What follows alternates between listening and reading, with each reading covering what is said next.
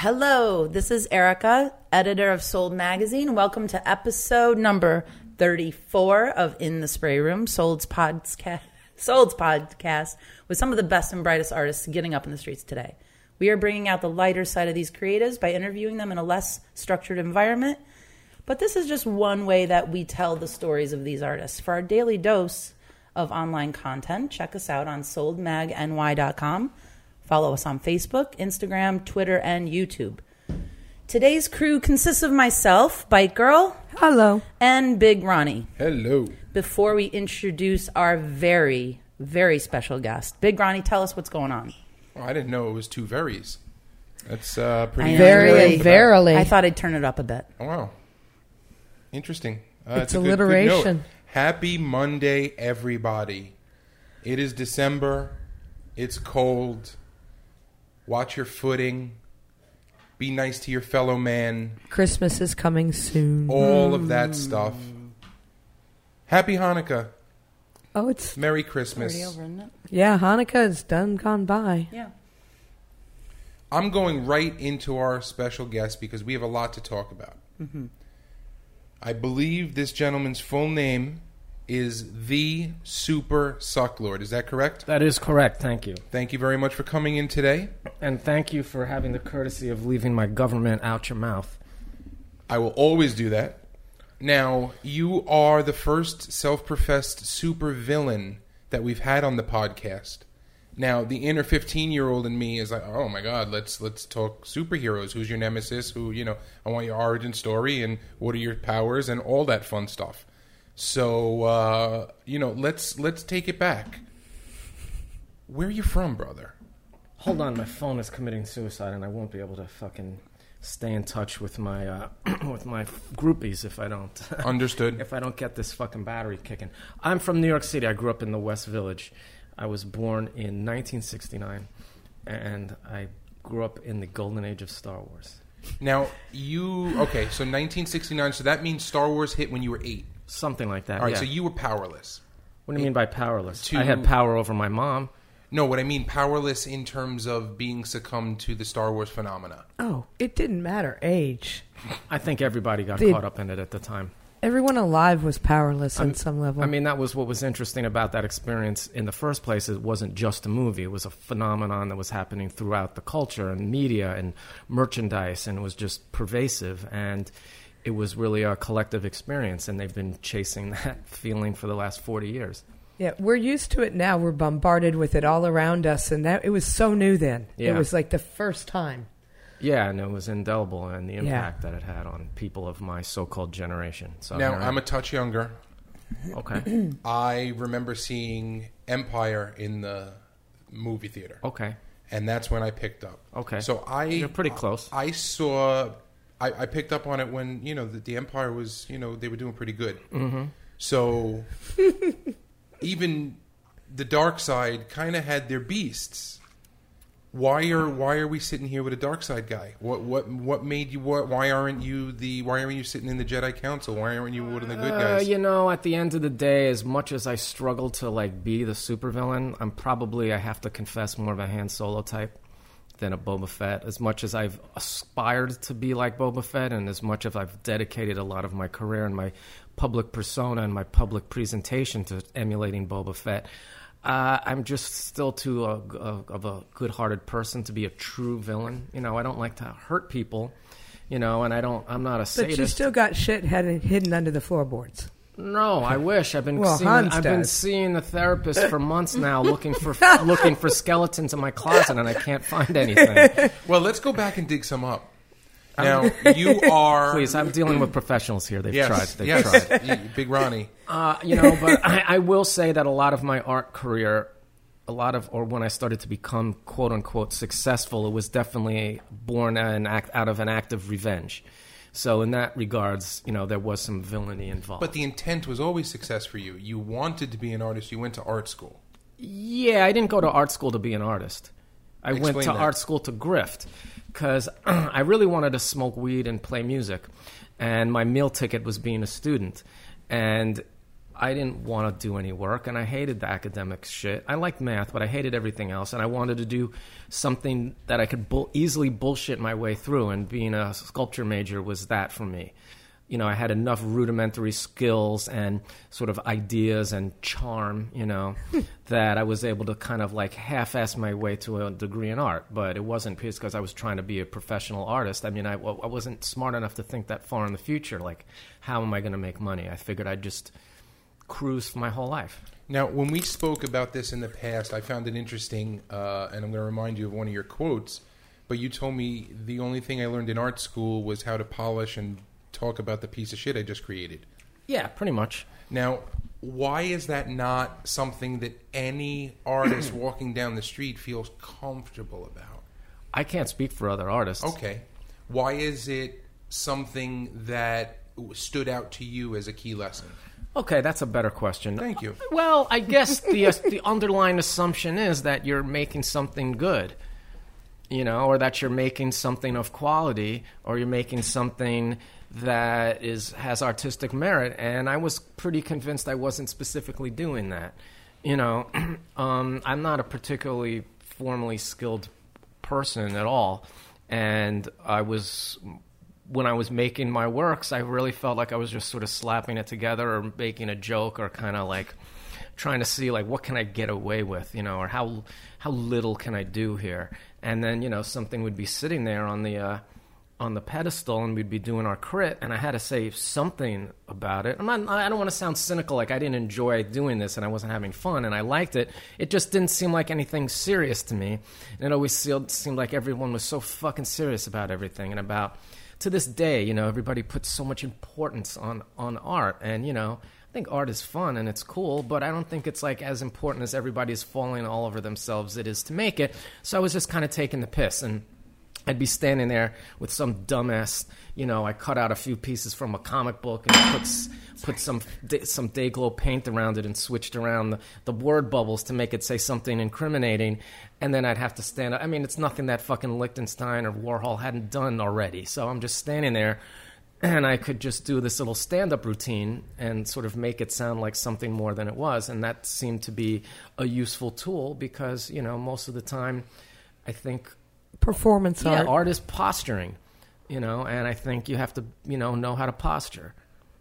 But you're both. You're not only an interesting person to speak with, that's why you're here. If you sucked, you wouldn't be. Let's be real. Oh, but he does.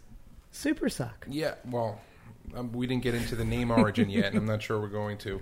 But it's you're not just charisma. You're not just someone you can talk to.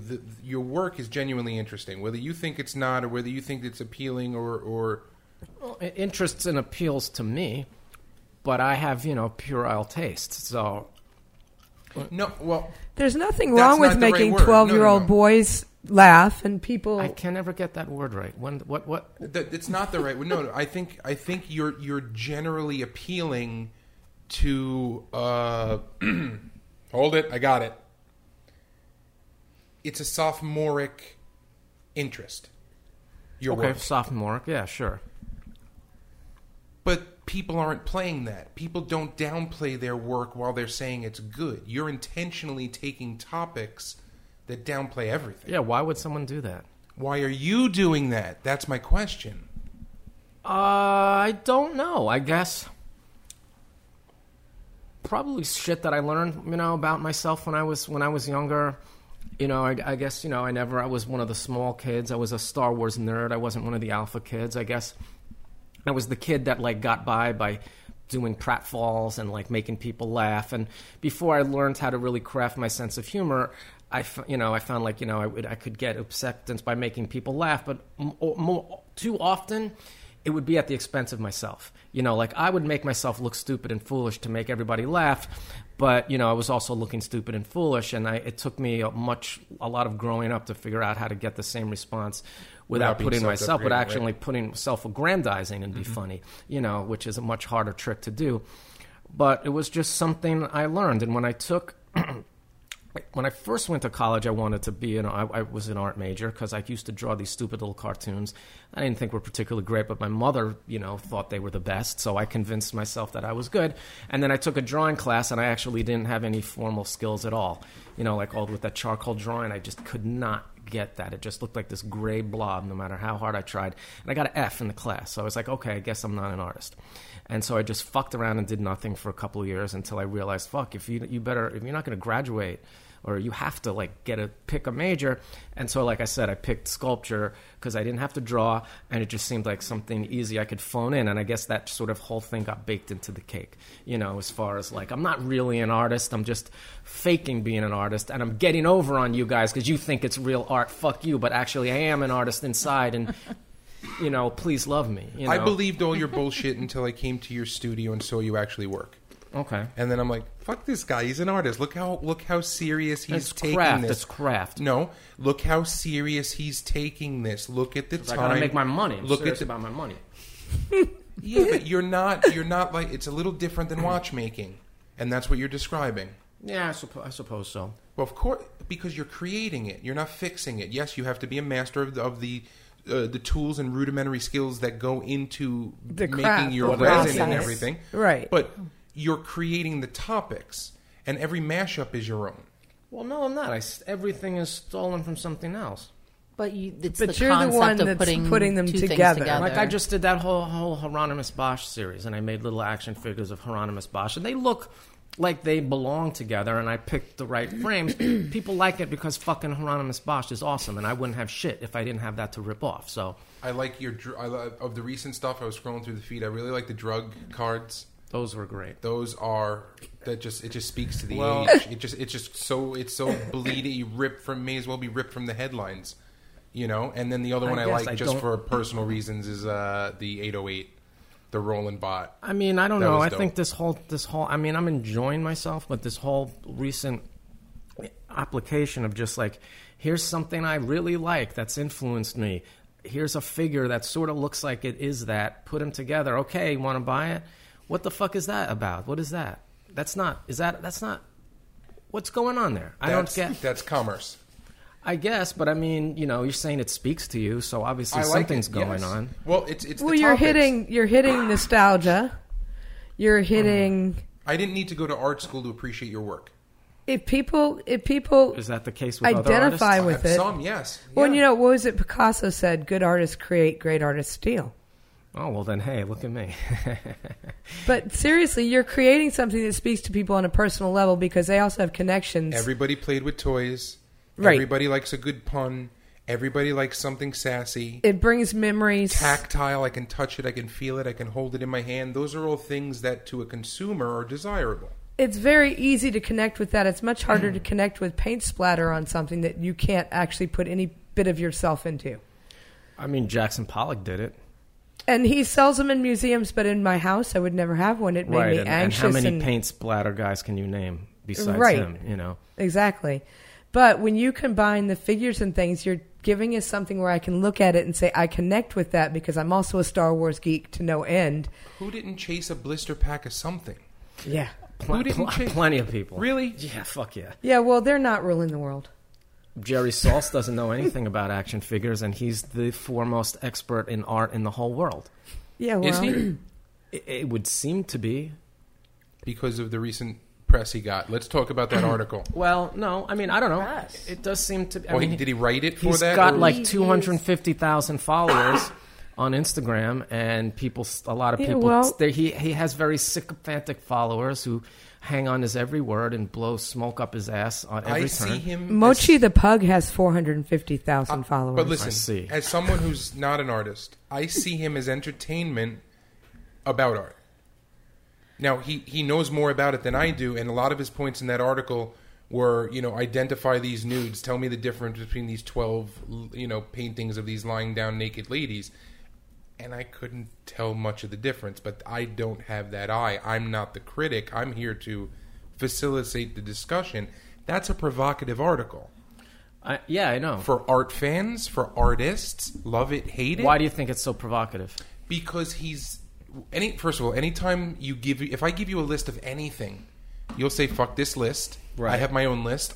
This isn't my number one. Fuck lists. These are opinions. Subjective. Art is So when absolutely he puts out a subjective. list of here's 30 things that every artist should be doing or what you need to do to be an artist, first thing I said was, every artist is going to hate this.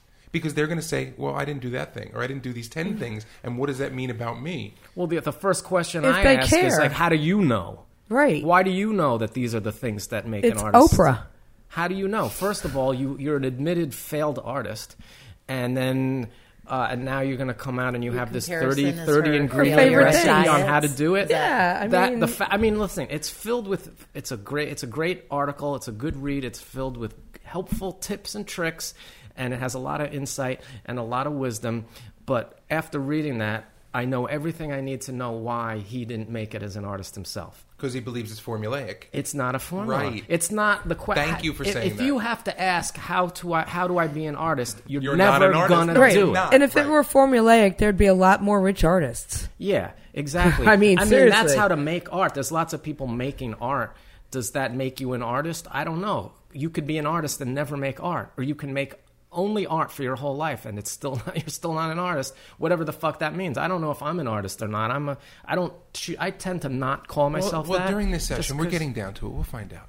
Okay. Sorry, I don't We'll mean get to to it. rant and rave. No, it's just rant like and I have my rave. fucking No. history with this guy, and like I'm still kind of you've like got a little your rubbed history, raw. You but know, not a lot of artists that we sit down with have history with big art critics and art editors. Let's talk about you and your buddy Simone. I wasn't saying it was my buddy. I'm saying he's your buddy. Okay. Because when I first heard your name was on World of Work of Art. Art. Work of Art. Art. Forgive me. Eric and I watched that show, and all I remember him saying was, "Oh, I know the Sock Lord. I have seen his work." And I was like, well, "Who the fuck is this guy?" This is all supposed to be randos on TV to me, people coming up and things like that. So we were looking. I wasn't coming up rando that Simone DePura just happened to own one piece of. But was still pretty fucking random. But he owned one of your pieces, and in my head, for someone to have been recognized at that point by a judge on the show before the show even started, I thought was cool. Too bad it was so badly squandered. Oh gosh. The I don't opportunity, know. or the show, or what for you? all or? of it. It was so random anyway because art is so many different. There's not an artist in the world that works in every single medium. That's like asking but it's a somebody to come challenge and show. play every Have you ever- instrument in have the you wa- orchestra. Have you ever watched RuPaul's Drag Race? Oh, yeah, but- they have to do everything. Yeah, but You have even to sing, that, dance, sew, make true. up, I act. mean, I get where you're coming from, but on that show, it just seems so random to take a photographer and expect them to be able to work with sculptural medium and things like I don't that. think that's unreasonable. I think that you are actually I- of everyone. I can't even tell you who won it anymore. Right. You're the only He was the person one you I remembered. remember. I failed pretty bad in No, but certain when areas. he got kicked off, it was like, it was eh. yeah. Plus, I you're was the only devastated when I one. got kicked off. But you're the only one that kind of brought like energy. Yeah, but I didn't About make it. I didn't make good work though, and that's what it's about.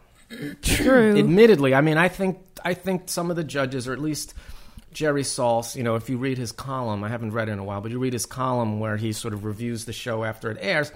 He admits that he had an inherent bias before he even met me. It's like, somebody named Sucklord's on the show. I'm going to make sure he gets kicked off as soon as possible. So, okay, there may have been that's what he wrote. And there may be an inherent bias there, but I gave him plenty of ammunition, to fulfill that but goal. that's why you remembered. Maybe. That's the reality. I mean, I can't believe I'm on the show because it's like I got kicked off of that show for making bad street art. And I got kicked off the show by Lee Quinones, one of the famous legendary graffiti artists. Oh, yeah. And I thought at that point I was done. I felt like you have no business calling yourself an artist, and you have no business going back to the Lower East Side because you grew up in New York fucking Now, see, City. but You grew up in the back in the day when there were graffiti But on the subway, should and be I should you kill have to this, understand, and I to blew a it. whole Right. group of us, the exact opposite is what happened. When we saw you get kicked off, we thought you were too edgy, too street. It was a great injustice. and you I'll were admit that. not corporate enough for them. And I saw it more as actually giving you more street cred, to be honest, when you got kicked I off. just like seeing a That's the truth. Friends I mean, guy. that's the I'll take honest it. to God truth with an because accent take saying it. "Suck Lord." I'll take it was because you were.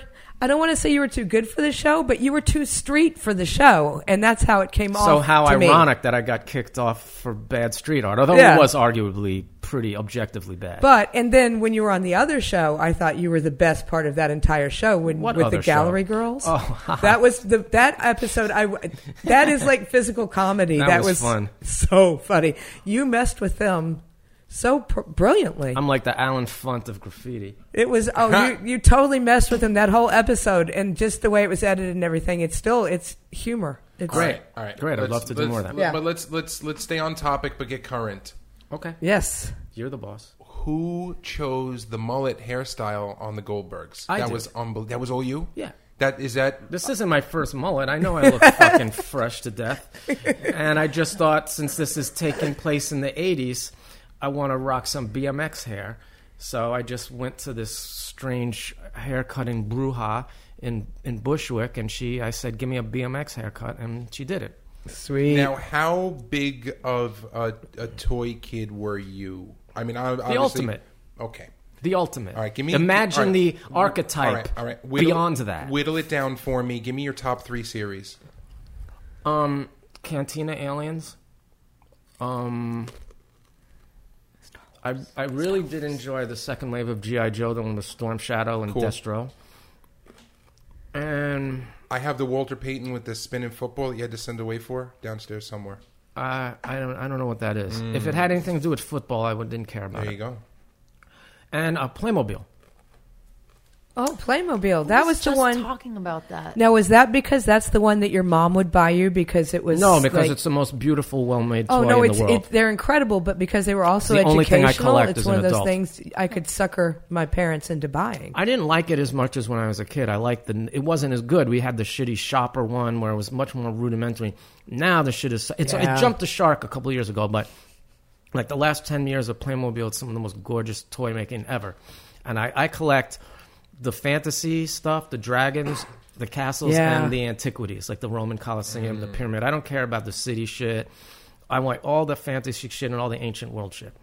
And the underwater stuff and the ghost pirates and all that crap. But once they started getting into licensing now, it's over. It's going to suck from this point on. I was He-Man, Transformers, and then Teenage Mutant Ninja Turtles. And I was nuts about them. Right. So seeing those vintage toys on the Goldbergs, that really, I mean, I got a little tear in my eye. Because it's one thing to see them on a Facebook group. I'm on a couple of toy groups and things like that, buy, sell, trade. But to see a store shelf with brand new Transformers and Nintendos and stuff like that really took me back. Yeah, that was pretty fun being on that set. How big? Like, did they really Just build one it out? aisle. Just one aisle. Yeah, but it was like there was a lot of stuff you can't see. Hopefully they'll shoot more in that place. Were those all replicas, or did they get They the were real replicas. toys? Yeah. They had like some things were real, like the Devastator Break my set was heart, real. yeah. Some of the things, but like they had Mask, Boulder Hill play set. Those were just dummy boxes with the printout on them. Same thing with like Eternia. I mean, and they also had multiples of them. So, but it looked convincing and Oh, it felt looked good. great. It felt good to be there. Where did you buy your toys growing up? Toys R Us. Yeah, that and was it. just like rando drugstores.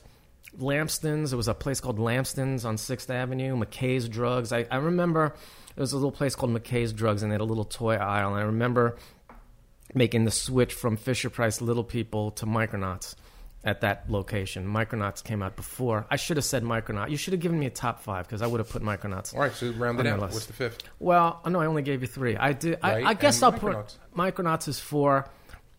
I like. Yeah, I don't know. I do He-Man. Something I'm big on He-Man. Yeah. I liked Transformers, but it was never my main thing.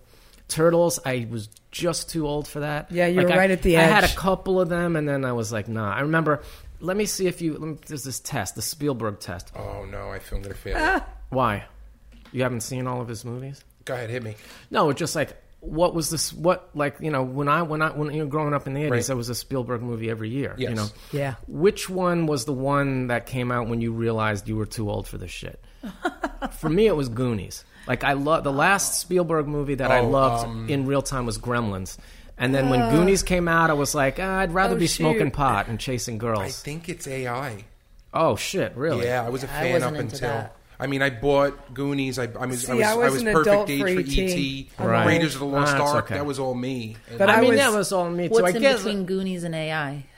tons of stuff. Oh, I but guess, Schindler's lots. List. but now Saving I Private mean, I Ryan, guess Beast. okay, maybe. Yeah, but You can't hate those. nothing in the I was into fantasy, nothing Goonies. in the kids' realm, nothing in the realm of. I think the 8 years maybe in between us are interesting. Maybe it's Yeah. not right to just limit it to Spielberg, but like, what was the movie you saw? The last movie, like kids movie you saw when you realized kids this shit movie, is over fine, for me. Cool. Oh, God, but it's talk still about not something else over. while I think about that. Like the He-Man, like the Masters of the Is it supposed to be over? Well, no, but I remember I went through a period They're of just about not 10 some- years when I was not interested in this shit at all. Okay, see, I've never It gone was through really that. into Yeah, into no, it because as a I kid, was and then very I lucky. ditched I it. had kids, so I had an excuse to keep seeing things. So I lived through the golden era of like Disney animation, Mermaid and Lion King and all that with my kids. Right. So I never had a period where I had to pretend to just be an I adult. wasn't pretending to be an adult. I just had literally just lost interest. I started taking Yeah. psychedelics and listening to punk rock and looking at porno. And I was just like, the toys. And like, it was all over. Like, there was no more Star Wars movies coming out. Return of the Jedi was already out for 3 years. There was nothing else. And I just forgot about it. But for me, it was important to my process to rediscover it. You know, like when I suddenly realized, wow, I want to start farming things out of all these old toys. It was just like hitting this weird like oil well, you know, where I had forgotten about all this shit, and then suddenly I go back to my collection at home, and I have this incredible archive of stuff. I'm going through this chat. right now. And call it my midlife crisis right now at 40. I broke out my comic book collection after 25 years. I stopped collecting in 93 when I was 14.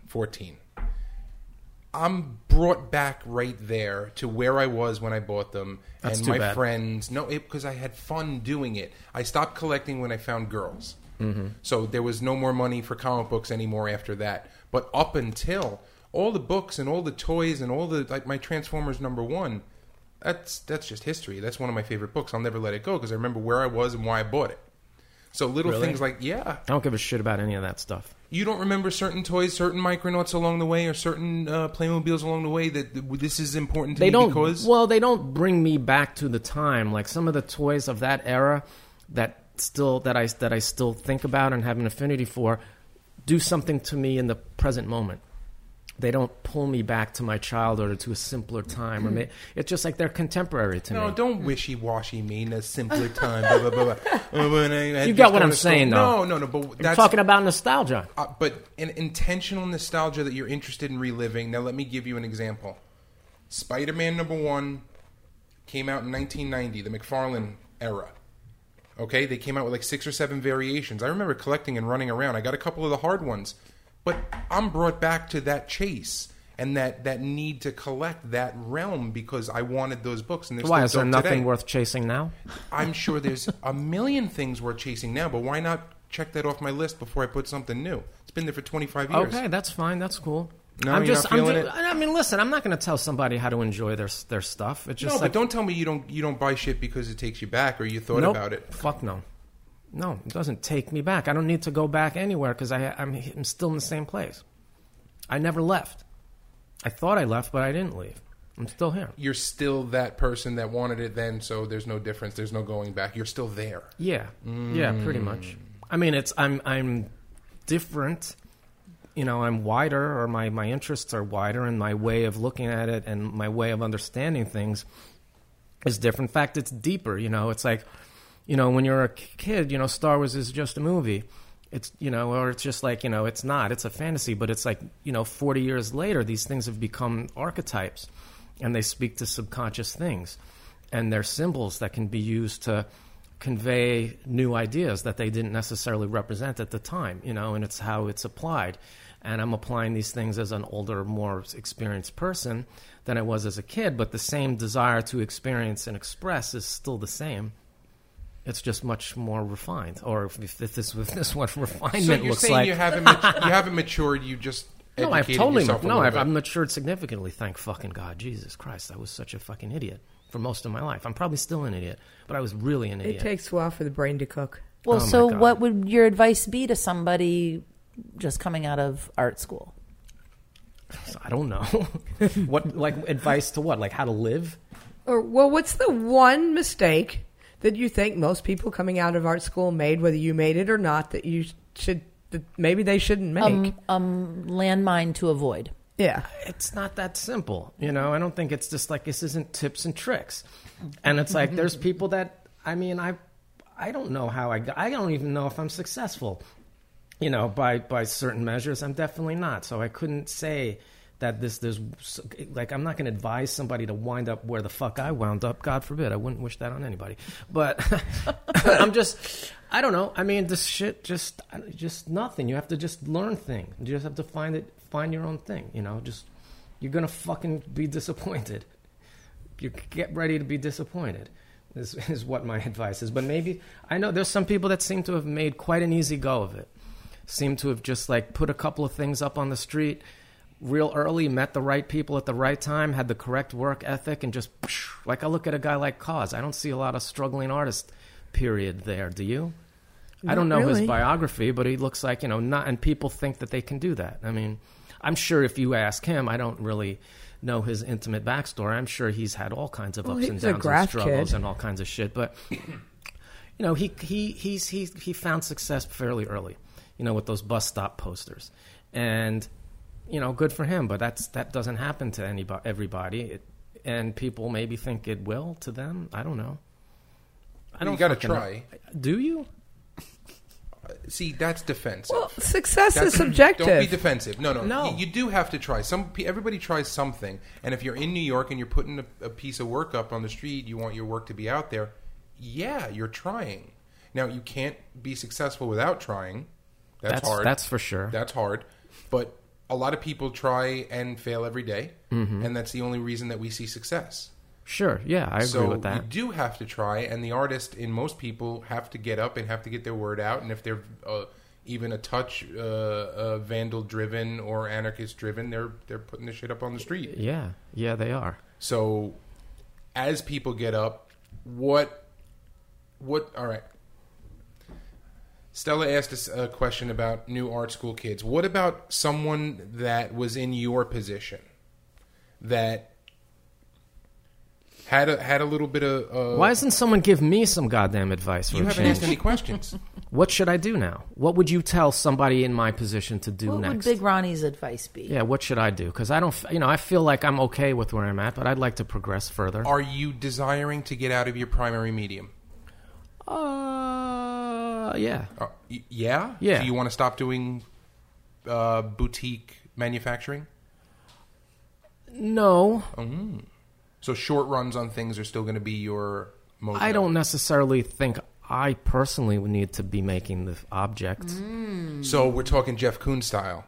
You could have a couple people in a room and you're pulling the strings. No, I'd be make them in China or Japan. The Sucklord School. Oh, that's less interesting. Maybe, but that's what that's what everyone else does. That's less interesting. But it's just less interesting. I don't know. I don't know. I don't want to. I mean, it's like, I'm not complaining, but it's like, it's a real blue-collar existence, I mean, you saw that thing is like, you walk out of there, you're fucking dirty and tired, and your shit hurts. But I respected that about you, because it's not an easy path that you chose. Yeah, I know. You're not as big of an aloof douchebag as you want people to think you are, because you can put the work in where you need to. Yeah, I know that, but, it just, you get tired of doing the same thing over and over, no matter how much enjoyment you still may be getting out of it. It's like there's other hills to climb. I would say less evocative, original lines. Start creating your own world, your own universe. But do I have to hand make motherfucking figures? I may as well just go and write television and movies at that point. Well, you do one of each, and you create your characters. You create your world. I just don't know what I think about this whole art world racket. It's like there's something... I love doing this shit. I like it. I love the response and everything. But to me, there's also something unsatisfying about just putting something on a wall and just standing there and having people look at it. It's kind of boring. Okay, so let's take the gallery model out of it. What if you just had your list of fans and you put something up, hey guys, and everybody just orders it? Nah, it's like a show. Is that the same thing? It's you want the show. Yeah, show. Okay. So, it's like a spectacle. It's a happening. So are you... And there's souvenirs you can buy from the happening. So you want the experience. Well, it's... But then that's tapping into millennial marketing. I don't know what that means. It means that millennials are buying through experience, not off gallery walls, not out of catalogs. They're buying experiences. And yes, they want the souvenirs. They want the tchotchkes to remind them of those experiences, because unlike you, they look at their art and it takes them to a certain time and place. Hopefully that's the present. But see, I'm more interested in your opinion, not on the millennial art buyer. Sorry. Let's get back onto your questions. Yes, thank you, and feel free to throw some in there when you like. You can feel free to throw that motherfucking vape pen my way. But no, the experience is a good thing because your art really lends itself to the experience. I just have to figure out how to create that experience and create the souvenir, all at the same time. And then there's music, and then there's a TV show or a movie that go along with this. It's a lot of stuff. So, and you're kind of branding yourself at this point. What I'm the artwork. You're the brand. No. And that's what I said before. It's the personality is. I love you. I love the work. That's why you're here. But the personality sells the art. No, it's more than half. Some people are 50-50 in personality and artwork and things like that. I think you're a little bit more personality than artwork in terms of the total sale, which is very fucking good for you. Why? Because it's easier for you to be you than it is to create something. You can help you sell what you've already created, not the other way around. And just because I'm just such a hard luck case. Are you? I have been. I'm trying not to be. I mean, you haven't known me. I'm fucking 50 years old. I've been through all kinds of, ways of perceiving myself. You're such a positive guy. Yeah, but I wasn't always like that. I mean, I know I am a positive guy. I'm unfortunately a force for good, which is what a with no skeletons in his closet. Fucking supervillain should not be. But I don't know, because I'm like a Dr. Doom. You're type. New York. All right, tell me why you're Dr. Doom. Well, I mean, one of my. I love the Green Goblin. I got a fucking tattoo of the goddamn Green Goblin on my body, my only tattoo, and I love his color scheme and his vibe and the way he looks and everything. But he's not my type of villain because he's more of a chaos revenge villain. Correct. Pop up out of nowhere and fuck your shit up. And he's mad at he wants revenge on Jonah Jameson or Spider-Man or whoever. He just wants to destroy shit. Mm-hmm. He just wants to burn the world down. Where Dr. Doom has a vision. Dr. Doom is like, he's not a sadist per se. He's just like, I know better than you. I am superior. Run the world my way, and everyone will live in peace. I mean, and his methods are the villainy. It's that he's willing to hurt people and run people over and dominate people against their will to make this happen. But he has a purpose, and he has a vision, and that's, I feel like that's why I relate to the supervillain so much. Not so much because the evil aspect. I feel like you're trying to sell me a stripper with a heart of gold story here. That this isn't... Are you buying it? A little bit. I got to see how it ends. Okay. Because... so much of your work and the subject of your work, and it's okay not to feel like you're a supervillain. I know you described yourself that way in the past. I built that up, and now if I you're trying to drop it, I can drop it too. No, I'm trying to hold on to it desperately. But I think against all evidence that I should. But your work is speaking to that, the topics that you go after. Very rarely are you going after something mainstream. It's always subculture, but it's subculture enough where even square people are looking at it and say, hey. You know what I mean? It's don't say I guess. Yes or no? I mean, I'm not sure. Okay. It's mass appeal intended. But it still has edge. And that's where that's why I think it's going to be eternally acceptable because of that subculture edge. People think that they're doing something naughty by buying a piece of subculture art. Exactly. That's the point. Why is that important? It's fun. I mean, straight up, it's like nobody likes to be told what to do. Nobody wants to feel like they're unimportant. Everybody wants to feel different. People want to feel special. They want to feel acknowledged. And the world is not necessarily a place that acknowledges people equally. People feel silenced. They feel small, and they want to assert themselves in some way. And oftentimes that feeling there's a feeling of anger, bitterness, being passed over, being the overlooked man or woman, and that builds resentments. And then you create a personality around your resentments, and then you want to act on them. And, what power do you have? And you want to do something subversive, and what are you going to do? Because you're not going to go and blow up a bank or anything like that. You're going to dye your hair. You're going to go write graffiti. You're going to do something devious. It's a villain origin story. Yeah. Well, because you've been hurt in some way. Everybody's been hurt in some way, and everybody's got something to prove, and everybody wants to be right, and everybody wants their enemies to see them win so they can get that feeling of satisfaction. And you don't want to hurt innocent people, but you want to make the people that have wronged you feel bad because they were wrong about you. You know, right? That's normal to feel that way, isn't it? Well, again, I'm the other side of the brain, and I really believe that other people's opinions about me are none of my business. Well, unless they're giving you an opportunity. If they're just some asshole in the street, sure. But if it's somebody like a gatekeeper, you know, or somebody that's going to put you on or not, it doesn't matter what they think. I've been not put on and not chosen and said, hey, it doesn't feel good, does it? And it is what it is, but I really feel like I'm blessed here in New York City with this moneymaker of a face that I have here, that I'm always going to be able to get dragged into something fun. Sure. And that's just my optimism. And I feel like your outlook... And the superpower of the beard. Well, not good. But optimism creates opportunities. Yeah. End of I'm story. optimistic. And pessimism... This is not pessimism. I'm not saying you are. I'm saying it's about the outlook. Now, what your work asks people to ask themselves how they feel about themselves. It's not just, oh, that's cool, I like that. Well, that's not you. You're not superficial. That's why I called it sophomoric earlier, because it requires some thought. Sophomoric doesn't mean requiring thought. You're going to go definitions with me? Let's spend the rest of the show parsing fucking words. Where's my fucking semantics? No, yes. Your work is more cerebral than tactile. It is, and yet it's still very approachable. Well, that's cool. You don't have to be on any level to laugh. Because, for example, the action figures that you've placed in various places around the city, I've seen 12-year-old boys giggle and think they're wonderful, and I've seen 40-year-old men think they're hilarious. Have you ever seen any women like them? Oh, yeah. Okay, good. Oh, yeah.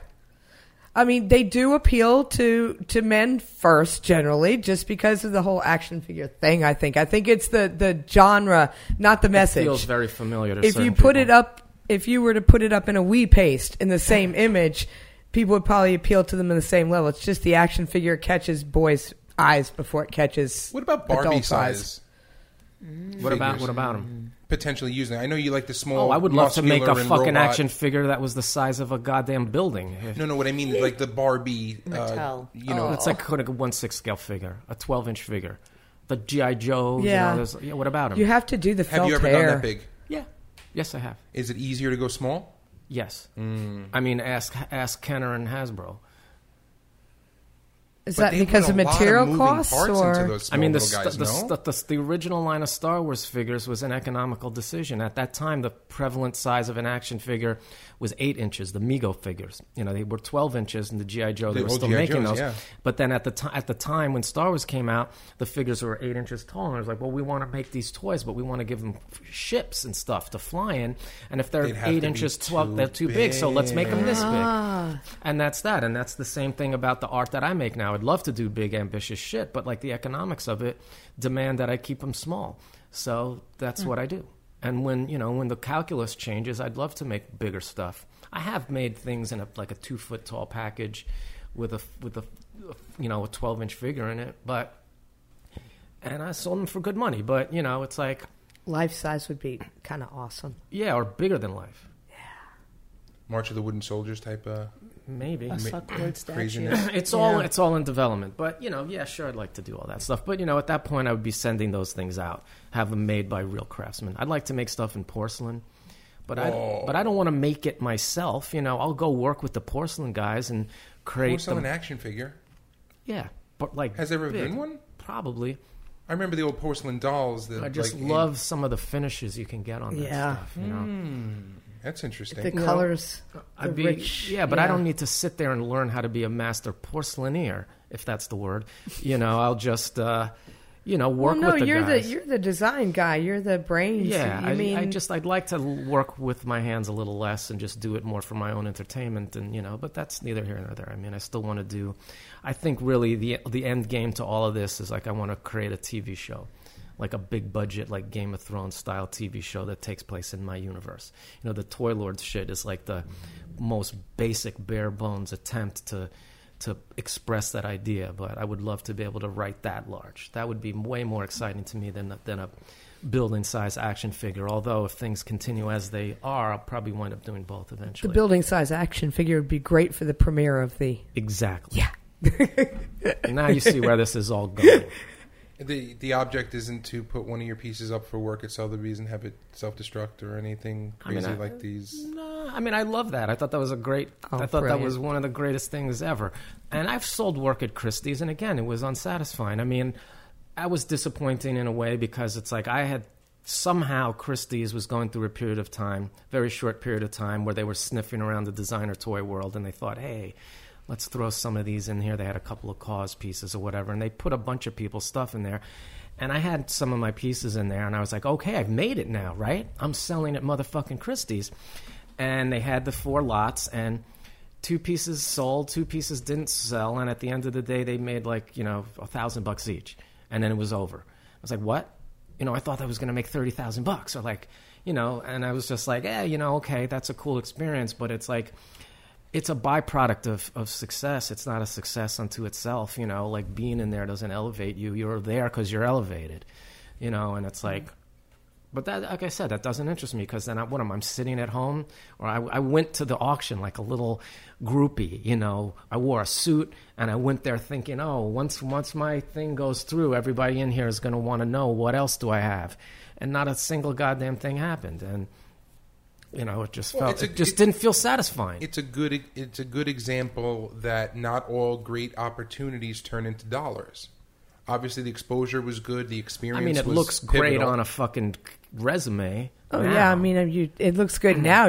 Obviously. Yeah, but it's just one box checked, and it's like it doesn't, without any sort of follow through or any sort of elevation or. It didn't extension. bring people beating down your door. No, but it greased the wheel a little bit. Sometimes it don't realize, you want the immediate reward. You want the immediate return on the thing, and then it doesn't come sometimes for a really long time, and then it just sort of dissolves into the soup, and like you don't really necessarily even see the straight line between this thing that happened and what's happening to you now, because it's not linear. It's all just sort of cooking in this big gravy.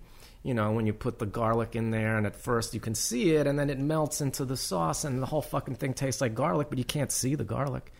That's so much metaphor. That's a nice analogy. Yeah, I like it. Now I'm hungry. Hungry. Yeah, I just made a big sauce the other day. Nice.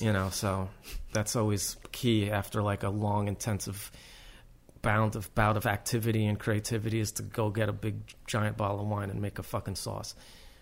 So Sounds Italian. I am Italian. There you go. Now, excuse me. Let's talk more about the Toy Lords of Chinatown. Why don't we? Because we skipped over it. Now, this is a collection of characters that you have made into toys. Some of them. And this is the start of your universe. No, it's joining the universe in the middle, but yeah. Oh, so this is an area. Like, is this the Chinatown of your universe, so to speak? I mean, it's hard to say because this whole thing sort of evolved rather organically. When I had already been making toys, when YouTube came out, and I was like, hey, this is probably going to be something. Like you can now just put a video online and people can watch it without having to. I remember waiting to download a fucking QuickTime movie on dial-up for like forever. Oh, yeah. You couldn't watch video online for a long time, and I had already been selling shit online and already using the internet, so this seemed like a big deal. I was like, well, how can I do something that is going to connect to the toys? It was things like, okay, well, it was like my little microcosmic version of what George Lucas had done, except he made a movie and then they made toys of his movie. I had these toys that needed a movie. It's like, okay, let's do it. And the idea being that the characters in the show make toys. So like the actual, like they're dealing, like their contraband instead of drugs is toys in this universe. You just have to accept that that's reality. I do as well. And then, so it's not so much like there's toys of the characters. It's more like the characters in the movie are making toys. Sometimes they're of themselves, sometimes they're not. But it was, attempting to be this sort of meta in-world thing. And I've been running around with this Boba Fett helmet all this time. And I was like, well, I can't, if I'm going to make a movie, I can't have this guy be the protagonist because I don't want to lean on Boba Fett as the symbol of my movie, although it seems like it is. And his face is covered. You need to be able to emote. You got to see their eyes and mouth. So we needed original villains. So it was going to we called the thing Original Villains after the post alphabet cereal contest, the creative villain contest, It was a game on the back of the cereal box called Creative Villain. We were racking our names for a name for this thing. And on the back of the cereal box, it was because it was branded with the Super Friends. It was like Super Friends and Alphabet cereal were connected for some period of time. And it was like Superman, Wonder Woman, Batman, Creative Villain, and the best villain gets a prize. And there's this commercial for it, and they have this little villain guy, and he's, before Superman smashes him into oblivion, he says, the most original villain wins. And I'm like, fuck yeah, original villains, exactly, because I'm trying not to rip off Star Wars. There you go. And so we took that, and it was an utter failure. The first 15 movies I made were just awful, fucking awful. Doing this stupid collaboration with too many cooks in the kitchen. Finally just decided, fuck it, we're doing this. And just started extracting the movie from my immediate environment and just trying to cobble it together into a story. And then it just started getting more and more complicated as it went along. And now it's like this unwieldy monster that I'm trying to just wrap up. It's like, but it's fun, and it's like I try to film as much like vintage New York as I can. Like, I'm always just like, oh, did you hear such and such is closing? Fuck, I got to go down there and film something. Like when the Mars Bar went out of business. I was like, fuck, I got to get that in a shot. So, I contrived some reason to have something I'm planning to shoot take place outside. And it's like I feel like I'm constantly chasing after stuff. And I've missed some things like Winnie's in Chinatown. That went out of business. I didn't get to shoot there, just the exterior. Astroland I got to shoot in. That episode hasn't even fucking come out yet. I shot that in 2007. We got Shoot the Freak in the shot. Sweet. But it's like I filmed that guy lives in Bay Ridge. We see him sometimes in the neighborhood. What? The guy that ran that. Oh, really? What's he doing now? We should bring that back. That's a great idea. Next time I see him. I mean, I've been on this heavy Coney Island trip lately. I spent a couple nights out there over the summer, and it's just like, that feels like New York still to me. Agreed. It's far, so the further you get away, the more OG it's going to be, and it's still a real ethnic neighborhood. God, the swath of people that you see out there is just breathtaking. I get. It makes me feel super fucking patriotic, to be honest with you. I agree. Growing up in New York, you were surrounded by the United Nations every day. And we all get along, and we all eat each other's food and suck each other's dicks and, dance to each other's music and hang out at the freak show together. Speaking of food, what'd you eat while you were out there? In Coney Island? Mm-hmm. I'm a big clams guy, I had this great Creature from the Black Lagoon trip going, whereas I was renting a room in Brighton Beach. Wake up in the morning, put on the Creature costume, go to Brighton Beach, swim, and then sort of half walk, swim to Coney Island, and then come out of the water and eat a dozen raw clams, and then start my day. As one does. As one does, yeah. I mean, that was so great. I'm hanging around Coney Island dressed as the Creature from the Black Lagoon with a pair of maracas, jamming, to the house music. And nobody says a goddamn thing. It's like it felt so normal. I felt weird when I took the mask off. Yay, Brooklyn. Isn't that Coney Island? Oh, yeah, right that's there? so Coney Island on any given day. All right, so besides clams, what do you like? There's some of those Ecuadorian spots, the encebolada, that weird vegetable fish soup is really fucking good. The taco spot in Wonder Wheel Park, I think, is nice. What else do I like out there? Grimaldi's. Yeah. It's okay. Yeah. But not really. I'm just trying to think of something. Those are my main things. Why? What do you like out there? I think the fried fish po' boy from Nathan's is one of the most underrated foods in Coney Island. Okay. But I like Nathan's. Okay. I'll Nathan's order too. everything from there. Their French fries have a special place. I mean, they really do. Yeah, they're okay. I'm not a big French fry guy. Sorry, shoot me. But anyway, that's the thing. I think, I would love to do more stuff out in Coney Island. I would consider living there for like the whole fucking summer and doing some kind of weird art installation, music shit out there. If some kind benefactor wanted to fund that operation. Put it out in the universe. Yeah, it's out there. I still got 3 years left in Chinatown. Cool.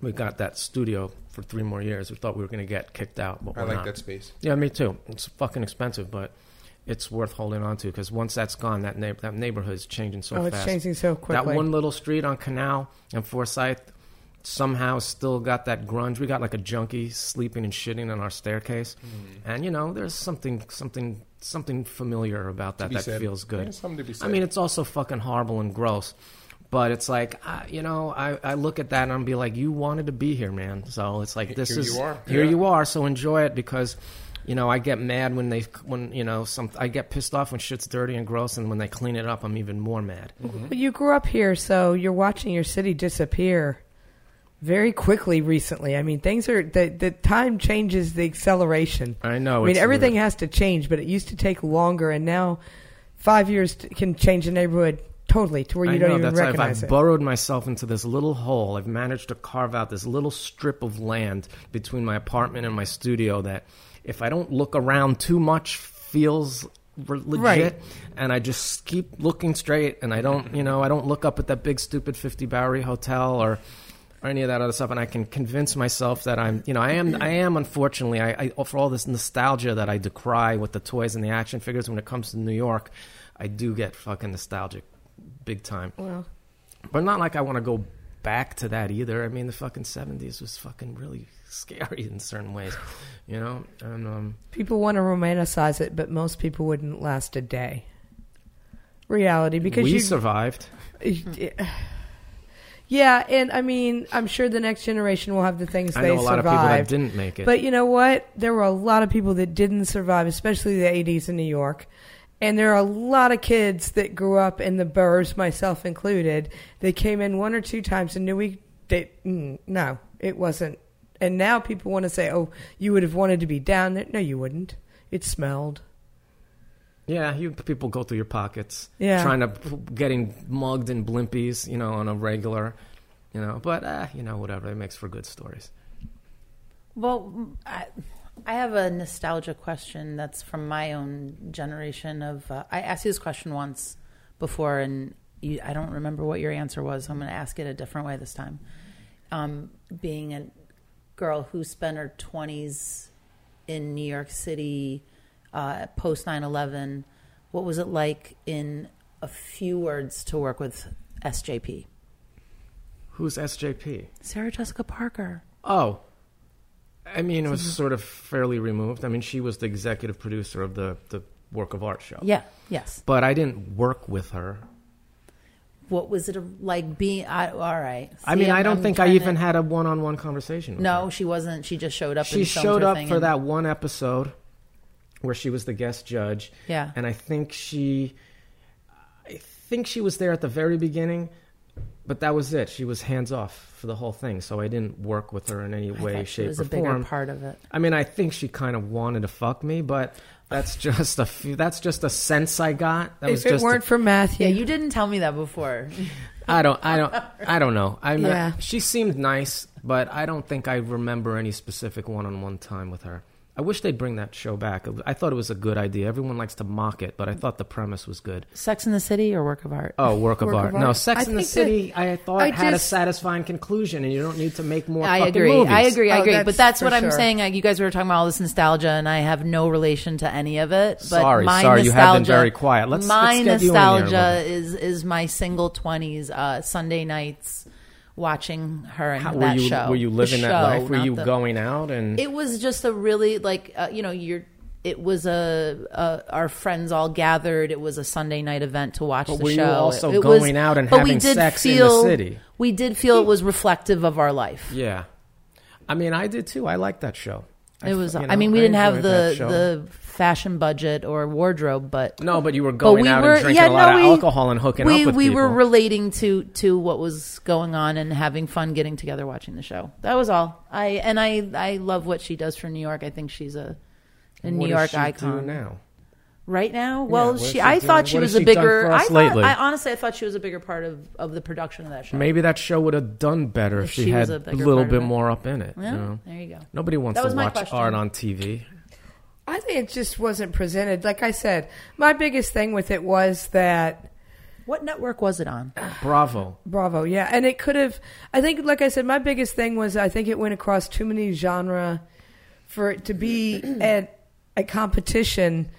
because there's No, so I love many. You don't love watching artists Be suffer. uncomfortable and try something. Yeah, no, I Yes think and no, and I that's think what there it's can be supposed to good do. stuff comes out of that, but then it was also done like your average competition show that meant you were also into the stupid time constraints. But that's how all work is made, under stupid time And it constraints. should be done in Isn't this it? format than the tattoo format where it's permanent. Oh, the That tattoo, freaks that's me that out. one that's is- horrible. Right, so That's make horrible. some Yeah. art that you could throw away or keep, but the tattoo ones, Oh, when they God, put them I under would- the I time feel constraints, it makes me so Oh, nervous. there was the like, one where the guy oh my was getting a gosh, is this tattoo guy's on his gonna have head, this and he for was the going to rest of pass his life? out, Yeah. and the artist didn't want to stop because he didn't want to lose, and the guy... Yeah. Brutal. Get brutal. out of here with that shit. Right. I don't need that. Make, I don't need that draw shit. on a piece of paper. Yeah, Don't- do it don't on a make me- fucking dead pig or something like that.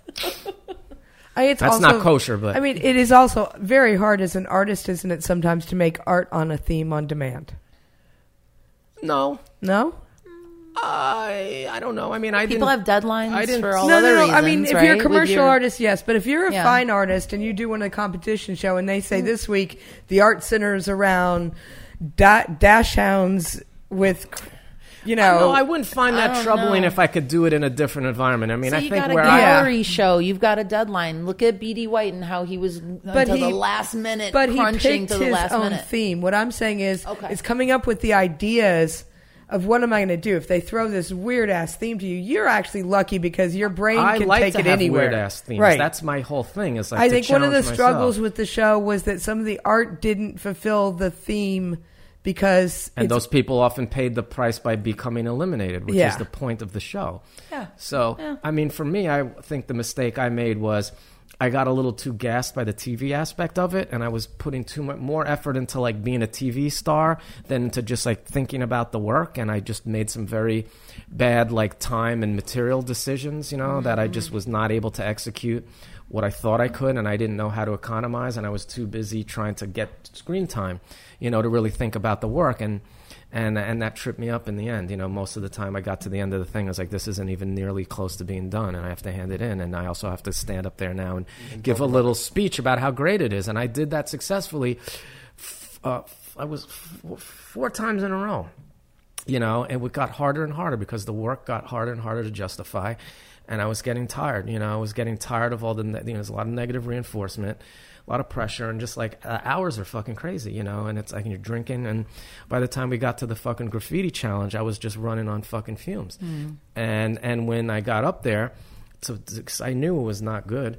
And then fucking Lee is there as the judge, and this didn't make the edit, thank God. But, I had this whole bullshit. I was in my lawyer routine, and I was going to argue the fuck out of something. And he pointed out something to me that I hadn't noticed. He was like, yo, first thing he says when he starts his critique, why'd you go over that tag? We got these 4 walls. Every team, there were 4 teams. Each team got a wall, blank wall, except for whatever reason, they didn't clean it up. There was like a little scrawl on the wall, a little tag, a little throw up. And we sort of put our shit over it. And I was so in the moment of making and rushing that I didn't even notice that tag was there. I didn't think about it until I was standing on that motherfucking stage. And I was like, wow, I went over someone's tag. I lose. Right. Yeah. I lose. Yeah. And I can't, like, that is a mistake. Thank God that was the thing I was more worried about than anything, was going to come on TV, and I was going to look like a toy on TV. Ha, get it? I was going to look like a bullshit New Yorker, a fake graffiti guy on TV. And that fucking ate me away for the 6 months between when they shot it and when it aired, and I couldn't tell a fucking soul. It was driving me crazy. But, yeah, that was what I found disturbing, because I just felt like it was just a failure, to not have been paying attention to that when I, of all people, should have known that. And the whole time, I didn't remember what it looked like. I was like, please don't let that have been a Dash Snow tag. If that was a Sace tag or something like that, I was like, oh God, and I didn't know who I'd win over. And I thought that was going to be on TV, and I thought, what if somebody comes and wants to fucking, fuck me up because of it? What if it was some fucking What if it graffiti turns into thug? something major? What if this becomes like televised graffiti brief? I don't need this shit. For whatever reason, they chose not to put that in the edit. Thank Christmas. And when I looked at the picture, I didn't seem to be anybody that was going to come after me or destroy my reputation. But God, that sucked. Wow. Well, let's leave it there. Yeah. What a story. Can you give our listeners, as you take a big mouthful of a Not your dick, it's celery. Oof. Yeah, Where We didn't even talk about porn or sex or anything. No, we kept it real clean. We're gonna have to save that for part 2. I'm going to get a lot of the notes after about hours the, version. Snacks on the table. We didn't talk about ass in any way, and it's such a broad subject. Anyway, depending on how you spread it. How do I get it? How do people find you online? Okay. Suckadelic is my website, and Sucklord is my Instagram. Either of those 2 terms, you'll find me. You'll find me. Yeah. Which okay. I finally thought of the piece of advice for the artist. Wonderful. And then we'll close it out. Pick a name that gives good Google. If you pick a name that like is a common phrase or a well-used term or something, and people go to look for you, they're never going to find it. Make up some word for yourself. Don't use your real name when you make art because it's boring and undescriptive, and probably several other people have your name, even your last name. I mean, Google whatever my government name is. It's, you know what it is. There's dozens and dozens and dozens of people with that same stupid, boring-ass name. There's nobody else called the Sucklord, so do something like that, and then do everything else I did. And then maybe you'll get a taste. I think that's better advice than you thought you were going to give. That's the piece of advice I always give. I just forgot it. We are sold out with Sucklord.